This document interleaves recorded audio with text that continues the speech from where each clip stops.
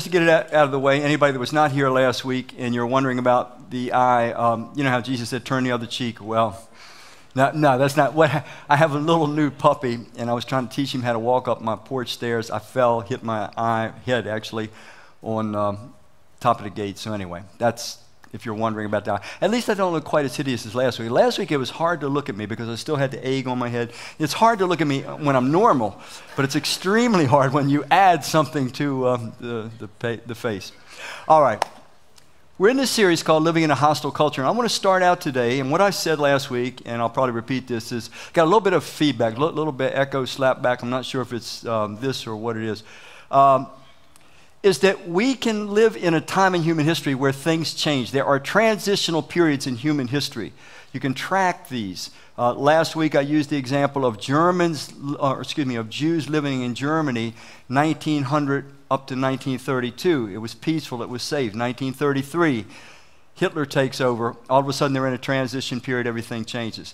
Now I want to give you a present day example, if I could just get this. This is from Worthy News Course. Now, by the way, if you don't get Worthy News, it's a great Christian news feed. It'll just shoot you really interesting articles every week. Anyway, 4 Christian men in Sudan's Darfur faced the what penalty? Death penalty after being tortured and charged with apostasy. Apostasy meaning they won't worship Allah. Okay, they won't. Charged with apostasy for refusing to renounce their faith. Christian Solidarity Worldwide reported conditions for Christians in Sudan have deteriorated again since last year's Islamic military coup.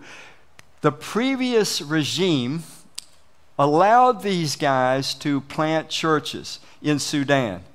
Militant Islamic coup takes place. They go through a transition period. Now these guys are facing death, being executed, simply because they're Christ followers and they will not renounce your faith. I want to start out by saying, if that kind of a transition can happen nearly overnight there, could it happen gradually anywhere or quickly somewhere?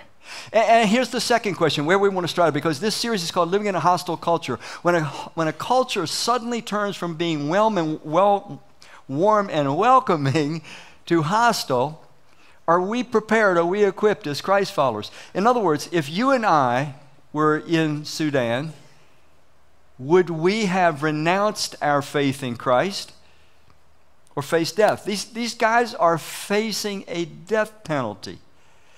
So when we live in these transitions, we've got to be prepared. It's better to know what is coming and be prepared than to not know what is coming and be unprepared. Now, there are some that say, Randy, this is gloom, this is doom, this is discouraging. I'd rather not know what's coming. Okay, I respect that.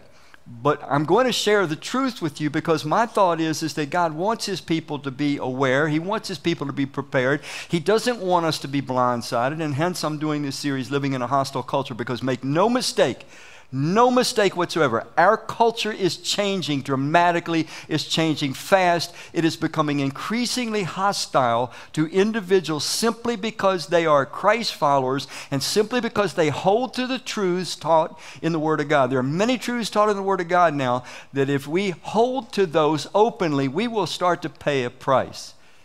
Now, we're going to talk today about a kind of an unusual point that this friction, this hostility kind of fixates on. I'm going to introduce a scripture. It's going to feel kind of odd to you. This is toward the end of time. This is the last global governance. This is the last power, political power, that will be ruling and reigning on earth. It says they worship the dragon. Now, don't get thrown by that. If you read Revelation 12:9, a chapter before, it says the dragon is Lucifer, Satan, the slanderer, the serpent. It's just talking about Satan. They worship the dragon or Satan because he gave authority to the beast. Now, the beast is the human entity ruling over the last global governance. They worship the beast. Notice, they worship the dragon, they worship the beast, saying, who is like the beast and who can go to war against him? Goes on. All those who make their home on the earth will worship the beast. during this last phase of human history before the return of Christ. Those whose names who have not been written from the beginning of the world in the book of life, which belongs to the Lamb that was slain. Now pause here for a minute. You've got two contrasting sets of worshipers. The last great conflict on planet Earth is going to revolve around who do you worship? And it says there are those that are the worshipers of the Lamb. Their names have been written in the book of life since before the world was founded. God has something called foreknowledge. He doesn't cause us to trust in Christ, but he does know who will ultimately. And our names are written in advance. And he says, here's this last conflict. The only people who are going to be left on earth are those that worship the beast, which is the personification of Satan in a global geopolitical ruler. Or there will be those that refuse, and they will be the worshipers of the Lamb. The last conflict. You are likely to live to be in this conflict. I'm even likely to live to be in this conflict. Is over worship. So with that in mind, let's go to this, the beginning of today's message. Now, we said the whole series is going to be in the book of Daniel. We started in Daniel chapter 1 last week. We're going to be in Daniel chapter 3. When you come to Daniel chapter 3, about 3 years have transpired since chapter 1. Living in a hostile culture, and what we're going to learn is that the Lord rescues the victimized. Living in a hostile culture means that you and I, innocent people, may be victimized simply because of the one that we worship, simply because of our loyalty to Christ, simply because of our loyalty to the Word of God, and because we are unwilling to shrink back, we're unwilling to denounce our faith in Christ, our trust in Christ, our loyalty to Christ, and our loyalty and our total confidence in God's Word. Every part of God's Word, not just the parts that are convenient to talk about in public.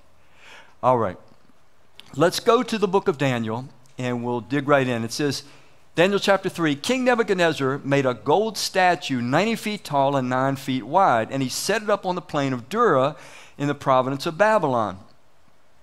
When you hear the sound of the horn, the flute, the zither, the lyre, the harp, the pipes, and other musical instruments, bow to the ground to worship King Nebuchadnezzar's gold statue. Anyone who refuses to obey will immediately be thrown into a blazing furnace. So here we have this worship challenge. Now, if you're wondering where did King Nebuchadnezzar get this weird idea, if you read chapter 2 on your own, you will see that King Nebuchadnezzar had this prophetic dream in which he sees 4 successive kingdoms that will come after him. The last one, though, comes right down to the end of the age. The first one was his kingdom, Babylon, and it was emblematic of gold, and hence he does this gold statue. If you read chapter 2, he was the head of gold. Anyway, so all of a sudden, he makes this challenge that if you don't bow down to this image, if you don't worship this image, your life is going to end. Now, I just want you to stop for a minute. These guys right now, they're in Darfur, Sudan. Their lives are just like this on the line. And it's not just in Sudan, it's around the world, usually in Islamic nations. You can also have it in North Korea and other parts of the world, where suddenly, just because you are known to be a Christian, you either renounce your faith or you die. We all have got to ask this question. What will we do? You see, it raises to the surface how important is Christ actually to us? How confident in him are we actually? How much does he mean to us? How much do we trust in him? When there's actually something on the line that's going to affect us right now, it kind of shows what's authentically inside us or not. Worship is going to be the last great conflict on planet Earth. It's going to be about worship. And who do you worship? Make no mistake, it's coming, and you are likely to live through it. So we've got to start by asking something. What is authentic worship?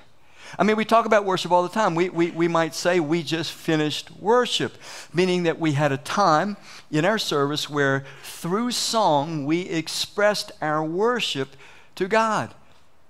But is that all that worship is? And let's go further. When we were just having this time of song, and I'm not trying to be uncomfortable for anybody. But I suppose, just knowing human beings the way I do, I suppose that some of us, when that song time was going on, we were authentically worshiping. Our deepest, innermost parts was reaching out to God. We were sensing the beauty of His character, and we were just worshiping and giving our affection and so forth. But the truth is, some of us weren't. Some of us maybe were disconnected altogether. Some were saying, man, I wish the music time would get over so I could, get down to the message time. Don't raise your hands if that's your case, because Pete wouldn't like that.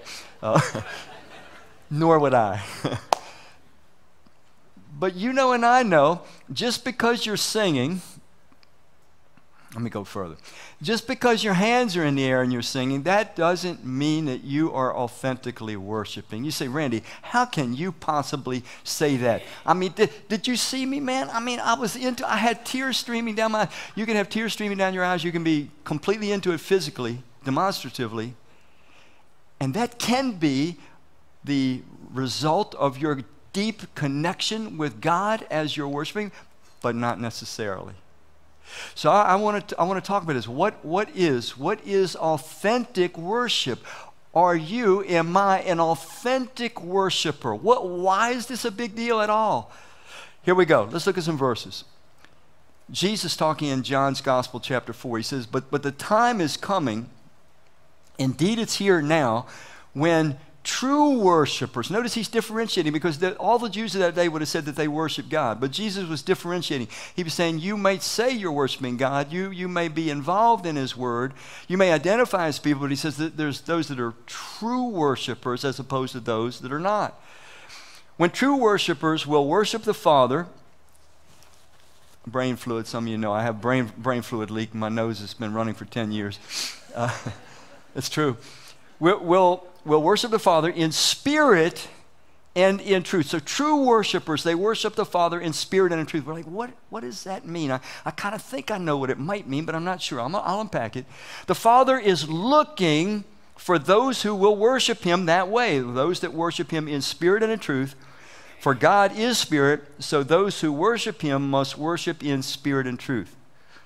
What does it mean to worship God in spirit and truth? It means that our deepest, most inner self is connecting with the heart of God.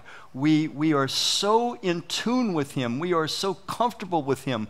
We so trust Him. We like everything about Him. We like His plans. We like His purposes. We like His promises. We like the way He thinks. We like the way He feels. We are completely united to Him. It's not that we just want to make sure, that we're going to go to heaven, that when death comes, that elevator goes up instead of goes down. It's not what worship in spirit of truth is. Worship in spirit of truth is, I have seen God as He actually is. I have seen His heart, seen His mind, seen His plans, seen His purposes. I see how He says that life was meant to be lived. And I'm all about it. I like it. I have my soul resonates with Him. Spirit and truth.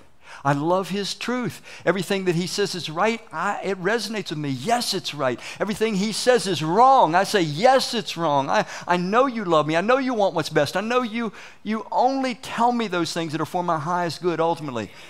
And so there's this inner connection, worshiping in spirit and truth.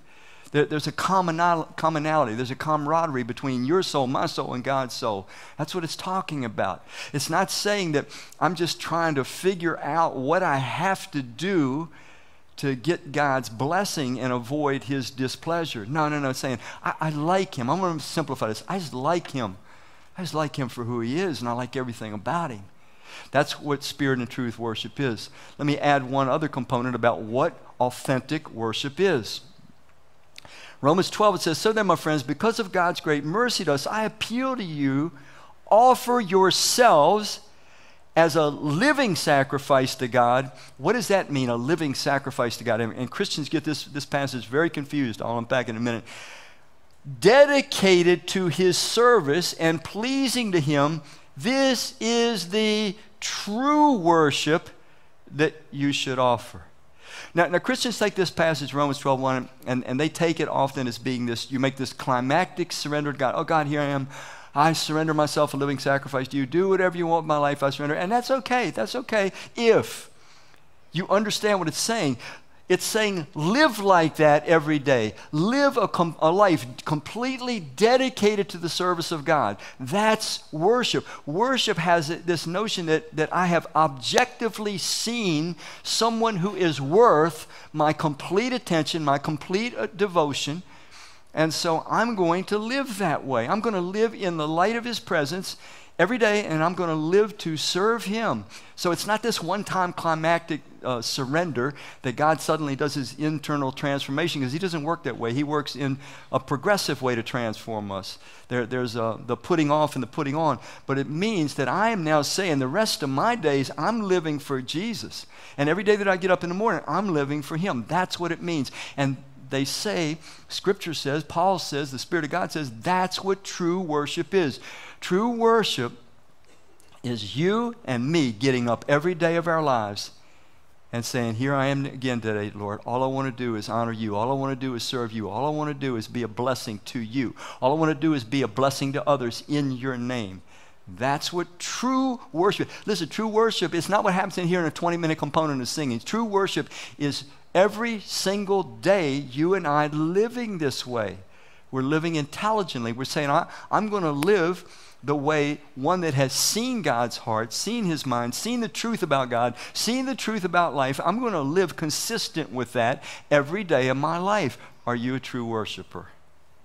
By that definition. There's two definitions, spirit and truth. Your heart and God's heart, his mind and your mind, his feelings, your feelings. They just kind of find harmony. Second one, do you wake up every day saying, this is the day the Lord has made. I'm going to rejoice, be glad, and I'm going to serve him everywhere I can, any way that I can every day, because I want to. I want to. It makes sense to me. That's true worship. Now, I want to break this down even more, because here we started off with this scene where Nebuchadnezzar is saying, I'm going to make this image, and this image is really about me, but it represents my gods, my truth, the things that I care about. And if you don't bow down, you're going to pay a price. You're going to be thrown into this furnace of fire. You're going to be canceled, really, really canceled, he says. It's a thought about worship. There are two contrary systems and ideas about worship in the universe. The one system is completely different from true worship. So I'm going to break this down a little bit. Here we go. Any element, always mark this in your mind, any element of coercion, intimidation, or deception, as well as any mercenary or appeasement-based intent, make authentic worship, what is the word? Impossible. Now let this sink in for a minute. Nebuchadnezzar is saying, if you don't bow down and worship, I'm going to throw you in the furnace. By that statement, he was making authentic worship impossible, because authentic worship cannot happen when there's any coercion, when there's any intimidation, nor can it happen when there's any deception. If we are being deceived by someone or something and we give value to something that it doesn't deserve, well, that's not authentic worship. You're going to see this as I really unpack it further. Also, any mercenary intent. What do you mean by mercenary, Randy? I mean that there are people that think in terms of, I want to go to heaven. I want to just make sure when this life is over, I'm going to heaven. And so I have a mercenary intent. I'm trying to figure out what's the formula to get what I want from God. Other people say, I want to have God's blessing on my life. I want the ball to bounce in my direction. I want him to fix this and do that. That's mercenary. In other words, you want God to buy you. You want him to bribe you. In fact, Satan himself insinuated in the book of Job, chapter 1 and 2, that that's the exact truth. You know, he gets all up in God's face and he says, nobody likes you for yourself, God. Job doesn't like you. You're buying him. You're bribing him. He said his idea, his intent of worshiping you is just mercenary. The other one is appeasement-based. Any worship that is, man, I just want to get the big man off my back and on my side where he's working for me, where he's going to bless everything I do. You know, that's not true worship. That is false worship. These things are corrosives. They are pollutants. They are contaminants. When any of these elements, when I'm too fearful, when I'm afraid, and I call it worship, but I'm really scared of God, that's coercion, that's intimidation, that's force, deception, mercenary or appeasement-based intent. They make authentic worship about? Nebuchadnezzar said, if you don't worship me, I'm going to throw you in the fire. By that very statement, he made worship impossible. When I'm under pressure, when I'm under threat, when I'm under duress, when I'm being deceived, when I'm trying to just get something for myself, I'm trying to use God to get what I want, worship is impossible. Worship cannot exist with any of those elements. Now pause for a minute, because those elements can get mixed in with authentic worship sometimes. An individual that actually trusts Christ is truly his follower, but they have a confused image about God, and some of these things get mixed in. Bad teaching will produce some of these things. We're figuring, I'm going to do this for God, and he's going to do this for me. If you're thinking like that, your worship is contaminated. Your worship is polluted. It's not going to be pure. It's not going to be something that is effective in your life or in anybody else. Now let me add to this. Next one. Authentic worship is of necessity, what is the first word? Spontaneous and entirely what? Voluntary. I'm just curious. How many in here have ever in your life bought a ticket to maybe a game, football game, baseball game, basketball game, or a concert or something like that? So just curious, how many have ever bought a ticket to some event like that? Can I see your hands? Okay. Now I'm going to ask a tougher question. Is there anybody in here that either was or is, and is would be really interesting, a season ticket holder to what was once the Redskins? Now they're the Commanders. Season ticket for 25 years, maybe. They've been the stinkiest organization. But you have a seat. Was there anybody that have the courage to, if you do have a season ticket, that you would raise your hand? Anybody? Is there any? It's hard for me to see. Okay, no season ticket holders. But there are such things. I mean, we've been the stinkiest organization for 25 years. And I'm a loyal Redskin fan, or Commander fan now. But they've been the stinkiest organization. But yet there are people that have season tickets, and they show up even though the Redskins themselves don't show up, or the Commanders themselves don't show up. All right, one last question, and I'm actually going somewhere with this. I'm just curious. We're all different. Some of us are very demonstrative and outward. Some of us are kind of quiet, and we have a lot of feelings maybe going on quietly inside. I'm one of those guys myself. How many of you, though, you're one of those people, when you do go to the concert, when you do go to the basketball game or baseball game or football game, you're like, you just go bonkers. You're like jumping and screaming and waving. I mean, you could hit somebody and not even know it. You're singing along at the concert. How many of you are very demonstrative when you go to one of these events that you bought a ticket for? Can I see your hands? Okay. All right. Some of you are hesitant. You're like, I think he's setting up a trap. It's no trap. It's no trap. Simple question.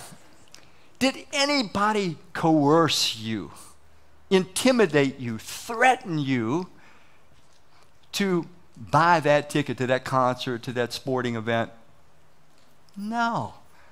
And when you jump and you scream and you clap and all like that and you sing along, is anybody threatening you? You better sing, you better jump, you better clap. Right now is the time to do that. No.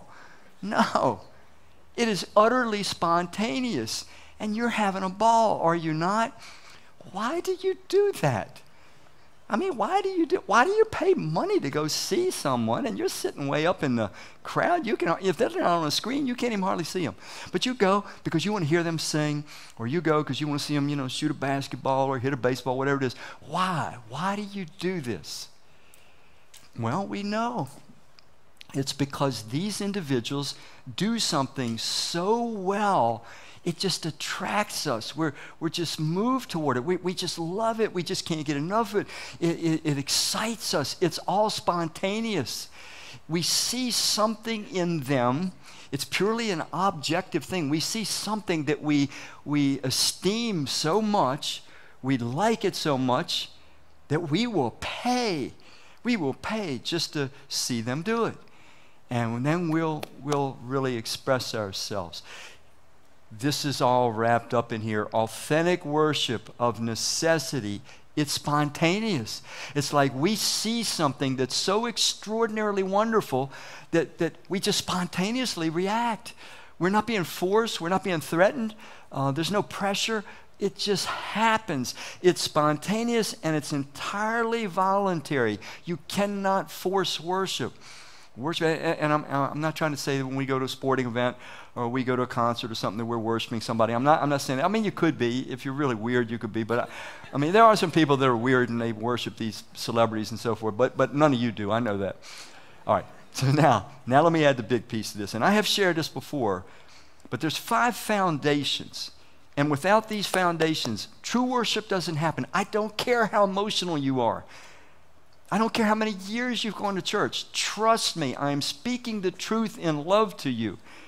If these 5 elements are not there, whatever we're calling worship may not be real worship. You probably don't even want to know. You're getting bummed out. How many you don't want to know what the 5 elements are? Can I see your hands? Is there anybody that does want to know? That's it. Okay, all right. Here we go. Number 1 element of worship. Attraction.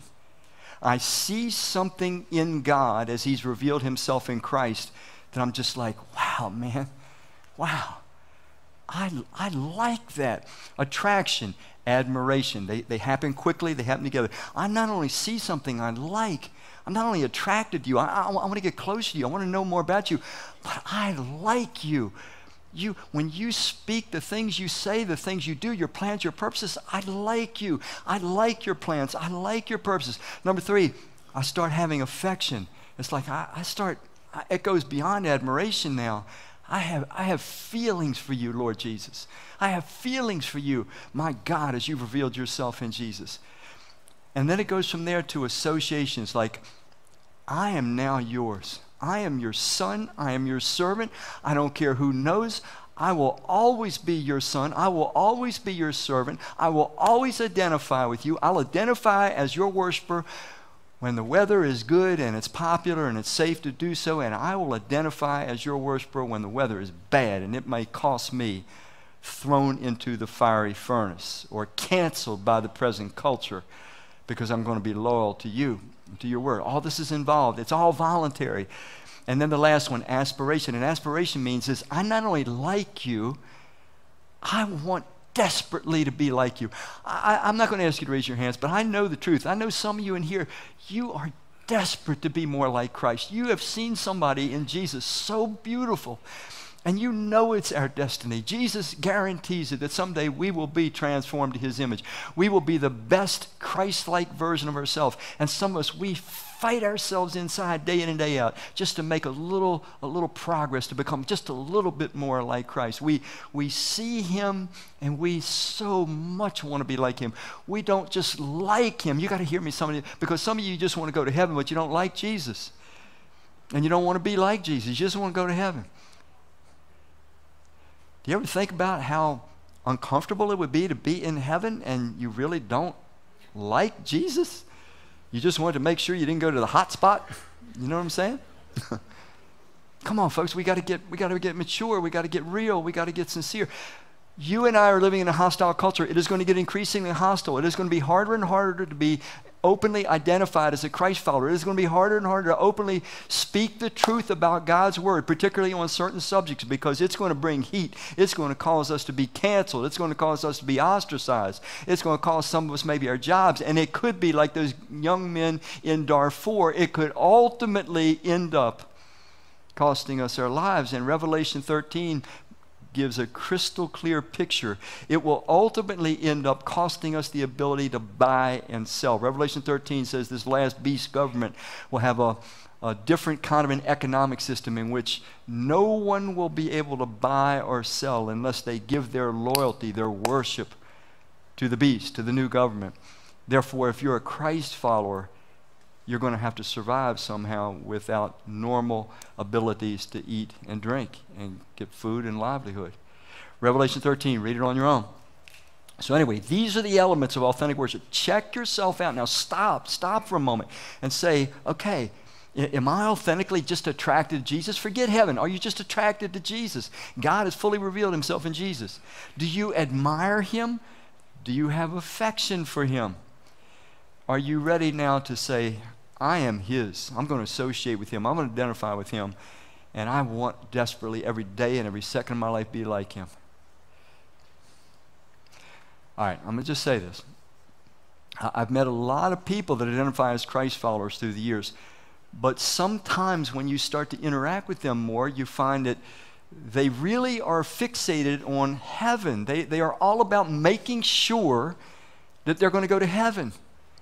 But they're honestly very little, if any, concerned that they become like him day to day. And when I hear that, when I see that, when I have conversations with people like that, I think, man, I so hope you're okay. But you do not demonstrate to me that you're an authentic worshiper of God in spirit and in truth. Because if you did, you would want so much to be like Jesus every day of your life. And that's a holistic thing. When we are worshipers, it is a life-governing thing. It governs, like I said, our whole walk 7 days a week, not just an hour or two here and there. All right. Let's go on. Daniel 3. Actually, I think we missed something in between there. That should not be there. Maybe we got it in the wrong place. The question that I'm looking for is, why is authentic worship? Yeah, that was not the right place. If it is, we'll flip it around next service so I don't look like I know what I'm doing or whatever. Why is authentic worship controversial? Now we've talked about a few. Authentic worship is controversial because it really is your or my truest self. It's allowing others to know what we care about the most, what we think about the most, what we feel the strongest about. It's kind of revealing it. In other words, it forms our character, what we authentically worship, and it drives the direction of our life. Now, I want to say something. Everybody worships. There's not a human being on the planet that ever has been, ever will be, that doesn't worship. Every human being worships. It could be a place, it could be a thing, it could be an experience, it could be money, it could be people, it could be something God created. We all worship either something God created or we worship the Creator. But we all worship. Well, worship is that which we orient our lives around. It becomes the thing that we center our lives in. You can tell what you worship sometimes by what you spontaneously think about, what excites you, what gives you enjoyment, what you pursue beyond other things, what you prioritize your time toward and so forth. It's life-orienting. Whatever we get our sense of significance from. In other words, what makes us feel valuable as human beings? What makes us feel secure as human beings? What makes us feel satisfied? Those are usually the things we worship. Now, those things are all supposed to come from our Creator. It's Christ that tells us that we're, made in His image and made by Him and for Him. That's our value. Nobody can change our value. It's Christ that says that He is the one that will determine our days on this earth. And so that's where we get our security. And He is the source of all satisfaction. But sometimes we look to money, or we look to places, or we look to things, we look to people. Some people get all codependent, and a person takes the place of God in their life. Oh, I can't live without you. If you say that you can't live without somebody, that person is starting to squeeze God out, and you're not going to love them in a healthy way because you need them too much. When you love Christ first, you'll be able to love them in a healthy way as opposed to needing something from them. You'll be able to give to them. Some of you need to hear that perhaps more than anything. But why is authentic worship controversial? Why are these guys over in Sudan about to be executed? Simply because they refuse to worship Allah. By the way, there's no religion on the planet more coercive, intimidating, violent, brutal than Islam. I used to laugh when a former president used to say Islam is a religion of peace, and I'm like, dude, you don't know what you're talking about. You don't know about Islam. The very word means submission. It means bow. You get down. Islam, as Christians again, we've even been duped on this to think that it's some religion of peace. It is not. It is the most violent religion that has ever been released from the pit of hell on this planet. But why is authentic worship so controversial? Well, one reason could be that the first controversy, the first conflict that ever occurred in the universe. We're going back before there was human beings. We're going back when God was just surrounded by other beings that are made in his image. They have mind, reason, emotions, will, just like we do. They have all the same faculties. They're generically called angels. But all that word angels means is messengers, and so it's just generic. Sometimes we get different speciation of them. We got the cherubim and the seraphim and things like that, but we don't know. Now, I'm going to say something to you. You were born on earth. Is there anybody here that was not born on earth? Okay. You wouldn't tell us anyway, but you're a hybrid and you're going to hide. But we were all born on earth, therefore we are terrestrial. All right? We come from the earth. We are terrestrial. These entities that God created long, long before us, hard to tell how many eons of our time, they are extraterrestrial. I'm going somewhere with this, and you're going to be uncomfortable, but you need to hear this. They are extraterrestrial. But Randy, are there like angels and then extraterrestrials? No. I'm calling the angels what they are. Extraterrestrials. They didn't originate on earth. They originated elsewhere in the universe. Why are you emphasizing this, Randy? Because the great deception that you and I are likely to encounter, I've done extensive teaching on it. If you go to YouTube, go to the bottom of the page, there's two units on the great deception. You can call me crazy, but you'll be thankful that you looked at that teaching because, in fact, let me just ask something. And you got to give me honest hands on this. How many of you know that our Pentagon announced in April of 2020? How many of you know that in April of 2020, our Pentagon announced UFOs are real? We don't know what they are. We don't know where they came from. We don't know how they do what they do. They access our most secret military bases and activities, but they are real. How many know that came out in 2020, April 2020, and it's been all over the news? And if you don't know it, don't feel bad. But how many of you, let me do it differently. How many did not know that? You did not know that was ever brought out in the news. Raise your hands high, because I'm trying to find, that's what I thought. It's exactly what I thought. It's true. But they've lied to us for 70 years about this phenomenon. We're terrestrial. We were brought forth on the earth. They are elsewhere in the universe. They are extraterrestrial. You've got to start thinking in your minds, angel, extraterrestrial, same thing. Because the last great deception of mankind before Jesus returns, it's going to revolve around what are being called extraterrestrials. But you know now, angels.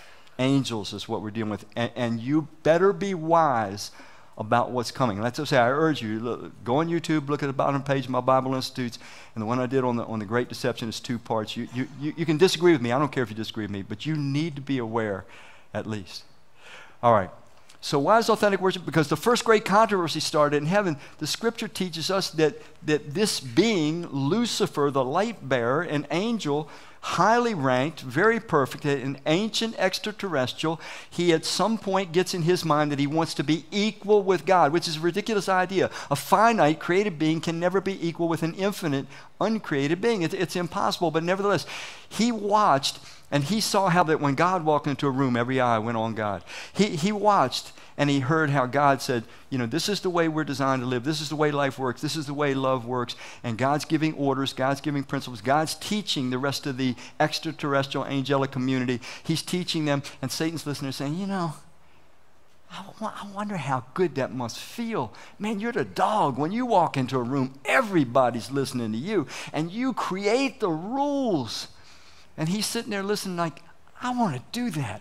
That must be the greatest feeling in the universe. I want to feel what it looks like to be the man, to be in control. He completely, you got to hear this, he completely, because of the the problem that came to exist, the envy, the dissatisfaction in his own soul, he read the character of God through his own corrupted mind. How many of you know people do that all the time? And they'll accuse you of the worst things. They'll put the worst construction on everything you do and say because of their own corrupted soul. They think that everybody thinks like they think.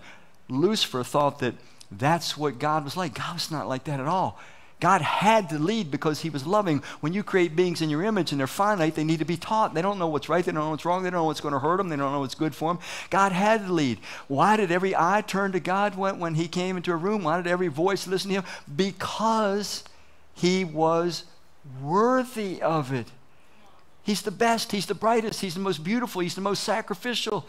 You just can't get words. You can't to articulate his goodness. But in Lucifer's mind, he's holding back. He's not letting us experience everything that he experiences.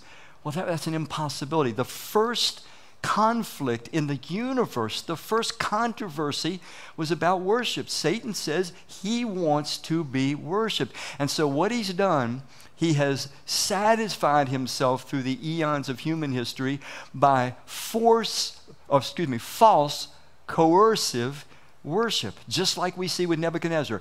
Bow down, do what I say, or you'll be thrown into this fiery furnace. That's false worship. It's coercive. It's not the kind of worship at all that true worship is about. Now let's go to that Daniel 3. So here's the second phase of what happens. When we did Daniel 1, it was Daniel, and then there was these three other fellows, Shadrach, Meshach, and Abednego, where there are Babylonian names given to them. We meet them again.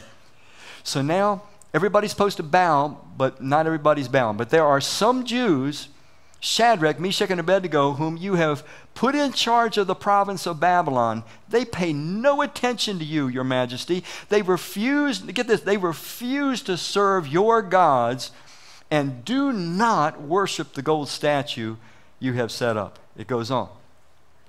Shadrach, Meshach, and Abednego replied to the king, King Nebuchadnezzar, we do not need to defend ourselves before you in this matter. If we are thrown into the blazing furnace, the God we serve is able to deliver us from it, and he will deliver us from your majesty's hand. But this is the most important part to me, what they say next. But even if he what? Even if he does not, we want you to know. I'm going public with this, they're saying. You make no mistake. You think you're intimidating me? You think you're threatening me with a cost that I'm not aware of? Just want you to know. He says, we want you to know, your majesty, we will not serve your gods or worship the image of the gold, or image of gold you have set up. And this is really important, because what they're saying is, you know what? We're going to worship the God that we know is worthy of worship, and we will not bow to anything. We're going to stand for him, and if need be, we will die for him, but we will not shrink back. We will not go along to get along. Listen, our society today is filling us with gold images that they are demanding we bow down to. Certain ideas, certain philosophies, certain moral positions that they say, you better bow down or you'll be canceled, you'll be ostracized, you'll be punished, you'll lose your career, you'll lose your prestige. You won't even be thought of as a nice person anymore unless you bow down to these certain issues. And I'm not going to name them, you know what they are. They're in our faces almost all the time on the news. And these individuals said, you know what? It doesn't matter what the cost is. I'm not bowing to that. I'm not going to, listen to me, I'm not going to affirm a lie. Some of you need to ratchet up your courage and you need to make up your mind. You are not going to affirm someone else's lie. Yeah. Thank you. I'm just like you.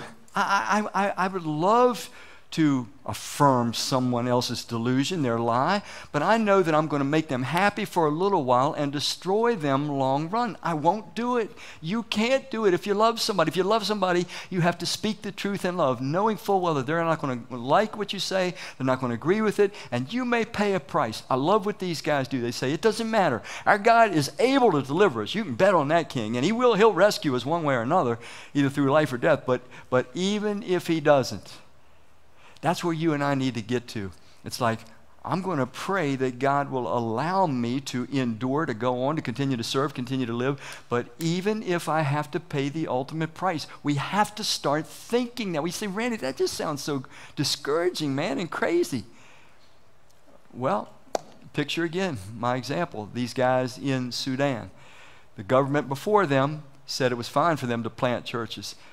Governmental coup, Islamic coup, and all of a sudden their lives are on the line. What about the Jews in Germany? All the way up until 1932, it was safe to be a Jew. But then 1933, when Hitler came, would you have wanted to know? About 500,000 Jews escaped, the ones that could read the handwriting on the wall, the signs of the times. It's better to know and be prepared than not to know and be blindsided. But I know not everybody feels that way. The passage goes on. Look, Nebuchadnezzar said. Now this is, they take these guys and they throw them into the furnace. Okay, so Shadrach, Meshach, and Abednego are thrown in the furnace. Many of you know the story. Look, Nebuchadnezzar shouted, I see not 3, but 4 men unbound, walking around in the fire unharmed. And the 4th looks like a god. Then the high officers and officials and governors and advisors crowded around them. They saw that the fire had not touched them. Not a hair of their heads was singed, and their clothing was not scorched. They didn't even smell of smoke. Goes on. Look at the change now in Nebuchadnezzar. The guy that was demanding that they compromise, demanding that they be silent, demanding that they bow down. Then Nebuchadnezzar said, praise to the God of Shadrach, Meshach, and Abednego. He sent his angel to rescue his servants. Rescued his servants who what? Trusted in him. When we trust in Christ, we will stand for Christ, and we will stand whatever test may come our way and pay whatever price. They defied the king's commands and were willing to die rather than serve or worship any god except their own. And I'm not trying to be morbid, I'm going to ask again. You got it, I got it. Are you willing, am I willing to die rather than serve or worship any other god? You don't have to say, but I hope it's true. I'm just saying we need to settle this issue in our minds, because we are living in a transition period. We are living in a culture that is turning hostile. It's going to become increasingly hostile. I so hope that it doesn't get to this point, but people all around the world have always hoped that it never gets to this point. But the scripture, the prophetic scripture, indicates it is at some point going to get to this point for a large part of the world, if not all the world. All right, let me show you why authentic worship is so controversial, why it's so tends to cause us to collide with people. Authentic worship is provocative because it proclaims 3 things. First one is exclusivity. When we say that Jesus is the creator of the universe, he is the singular way, truth, and life, we're saying there are no other gods. We are condemning every other religion on the planet, but we're not condemning it. We're just saying what God says in his word. But you need to understand, you're going to provoke people, I'm going to provoke people if I refuse to acknowledge that every religion is valid, every religion is as good as another. It's all about what you want, it's all about what you like. When we say, no, I believe there is one singular creator. He has comprehensively revealed himself throughout history in the word of God. He passed it on, he preserved it for us. He showed himself fully in Christ. I'm saying every other religious expression is wrong, and people know that when we claim to be Christ followers, and we say he's the way, the truth, the life. The other thing we do that kind of provokes people is we're proclaiming indisputability. We're saying the Creator has absolute truth, and he says some things are right all the time, every generation, and some things are wrong all the time, every generation. It doesn't matter what society thinks at any given time. We hear this stuff today about, well, that may be your truth, but it's not my truth. That's the silliest statement. There is such a thing as the truth. Think about gravity. Does gravity give us a choice? Well, I don't believe that gravity will work on me today. I think I'm beyond gravity today. Go for it, man. Jump off a mountain or something. There is... When we proclaim that we're worshipers of the one and only God, we're saying everything he says is true, whether I like it, whether you like it, whether anybody likes it or not, is true. And that runs us head on into individuals today and our society today over these hot button issues. You all know what they are. I'm not going to go into them. The third thing we proclaim, authentic worshipers proclaim, we're telling the rest of the world, this God that I'm proclaiming to you, you're going to stand before him someday, and he's going to ask you to explain how you have lived this life that he has given to you, how you have spent your time, how you have used this body that he's given you, how you've used this mind. You're going to have to account to him. You're going to stand before him. You may think that you're not accountable. You may think you can just make up any truth you want, live any way you want. You can enjoy breathing his good air, eating his good food, enjoying his physiological pleasures that he's given to you as a gift now, but you're going to have to account someday. You're going to stand before him, so think it through. You say, but Randy, that's provoking fear. No, that's provoking intelligence. That's just reality. But every time you and I make ourselves known as authentic worshipers of God, we're going against the grain. We're pushing back on people, and they know it, and that's why they react with such hostility. Sometimes it's just individuals. We say to somebody, well, this is what the Bible says about that issue. And they are ready to attack you sometimes. They'll demonstrate in front of your house. They might burn you and your house down like Nebuchadnezzar wanted to with them. This is where we're headed as a society. If we're authentic worshipers and we stand for truth. Now, I'm going to go rapidly through a number of verses that show each of us how critical this issue of being an authentic worshiper is and what it means in real situational conflict. Here we go.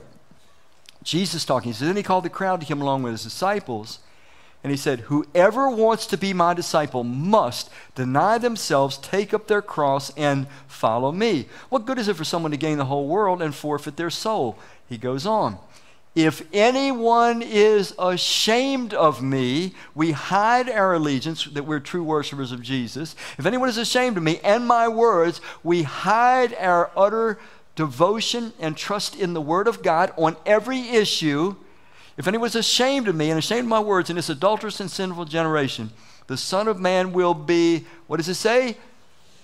Ashamed of them. In other words, if I shrink back and I'm ashamed to tell people because I know it's going to bring heat, then Jesus says, I'm going to be ashamed of you when he comes, second coming, with the Father's glory with the holy angels. Let me go to another one. 2 Timothy 2, it says, if we endure, we will also reign with him. But if we, what does it say? Disown him, he will what? Disown us. Another one. Revelation 12:11, talking about that last governmental system that's going to be this worship conflict that comes. It says, and they, meaning the Christ followers, and they overcame and conquered him because of the blood of the Lamb. We knew that God loves us. He demonstrated that by the sacrifice of Christ. They overcame because of the blood of the Lamb, because of the word of their testimony. We refused to stop speaking the truth. We wouldn't be silent. And they did not renounce their what? Their faith. They wouldn't shrink back. Even when they face, what does it say? Death. Let me show you another. Matthew 10:28. Jesus talking, he says, never be afraid of those who can kill the body but are powerless to kill the soul. Far better to stand in awe of the one who has the power to destroy body and, what does it say? Soul, destroy body and soul in the fires of destruction. So this is indicative that he's saying human beings can only kill you physically. They can't destroy your soul. Be in awe of the one who can do both. Let me go on one more time. Luke 21:17, Jesus talking again, and he's talking about the end of the age, just prior to his return, when culture starts to turn hostile on a global scale for the followers of Christ. He says, everyone will hate you because of why? You are what? Are we prepared that we could be moving into the time where we will be increasingly hated just because we're followers of Jesus? Everyone will hate you because you're my followers, but not a hair of your head will perish. By standing firm, you will what? Win your soul. Standing firm, standing firm. Shadrach, Meshach, and Abednego, they go into the fire, but the fire doesn't burn them. The fire ends up burning the guys that throw them in. They go free. And Nebuchadnezzar ends up eating his words and speaking to his whole realm, declaring that there is one true God. This God has rescued his servants. These guys defied me, even to the point of risking their lives, and now he's giving honor to them. What if you and I, when we were the most fearful, when we had the most to lose, but we sensed that God wanted us to speak up and declare the truth, not be ashamed of his words, not be ashamed of him. What if we took the stand, we took the risk, only to find that others that we would never dream could be reached, could be turned, that they might somehow be provoked in their spirit to turn to the very God that we were risking everything for? Well, what if it's our willingness to take the risk? What if it's our willingness to sacrifice whatever it may cost, because Christ means so much to us? Let me close with these 4 questions real quick. Does your worship, our worship, pass the authenticity test by being built on that foundation that I mentioned to you? Is what I call worship, it's based on my attraction and my admiration and my affection, my identity, association, and aspiration. I want to be like Jesus. Not just about going to heaven. I want to be like him. I've seen something so beautiful. That's the way life should be. Is that what our worship, think it through, is that what we're calling worship? Is it built on that? Second question. Can you accept that authentic worship is going to become increasingly controversial and might lead to us being victimized like these guys? The Lord always rescues the victimized. These guys said, he can rescue us either by taking us out of the fire, but even if we die. Are you prepared for the increasing hostility? Let me go on. Third question. Have you determined to remain openly loyal to Christ and to the Word of God? Openly loyal to Christ and to the Word of God, regardless of the potential controversy and cost it might entail you. I'm going to be honest with you. We have some folks in here periodically, and you may be one of them. And they come to this church and they kind of like some things, and we start liking them and feeling attracted to them. And then we know they don't know much about the Bible, and all of a sudden they hear what the Bible says about one of these hot button issues, and all of a sudden they start to not like us and not like this church anymore. And it gets very tempting. I'm going to tell you something. It gets very tempting to kind of try to go underground and avoid those hot button issues. I will never do that. And especially from this day on, I'll never, never, never, because we can't avoid these things anymore. We can't hide. We can't go along to get along.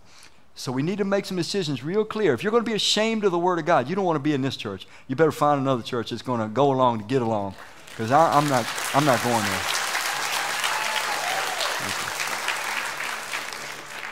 Last question. Are you unshakably confident that the Lord will always rescue his victimized people? Because I am. I'm not some courageous person, but I am very confident in Christ. I'm very confident in the promises of God. I know that he wouldn't have put me here at this time in human history unless he was going to equip me with the courage, with the wisdom, with the strength that I need, whether I go to him when he returns or whether I die for him before that happens. I'm convinced. I'm unshakably confident in him that he'll always rescue his victimized people. You and I can be confident. He wants us to be confident, but he also wants us to be courageous because we're confident in him. I don't want you to think that this whole series is going to be, a downer. It's not a downer. It's something that God is trying to help us understand the time that we're in, equip ourselves for it. Hey, if we get a stretch, if things go longer, better, that's great. But let's be prepared in any case. Okay, let's pray.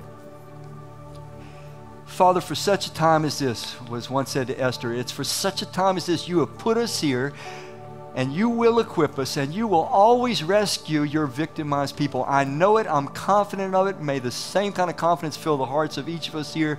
May you give us the determination this day. We will be authentic worshipers. We will worship you in spirit and truth, and we will stand and we will honor you, honor your word. We will not shrink back. We will not be silent any longer. We will speak the truth, but we'll speak it in humility and love, but we will not be silent. May your power enable that to be so. I ask it in Christ's name. Amen.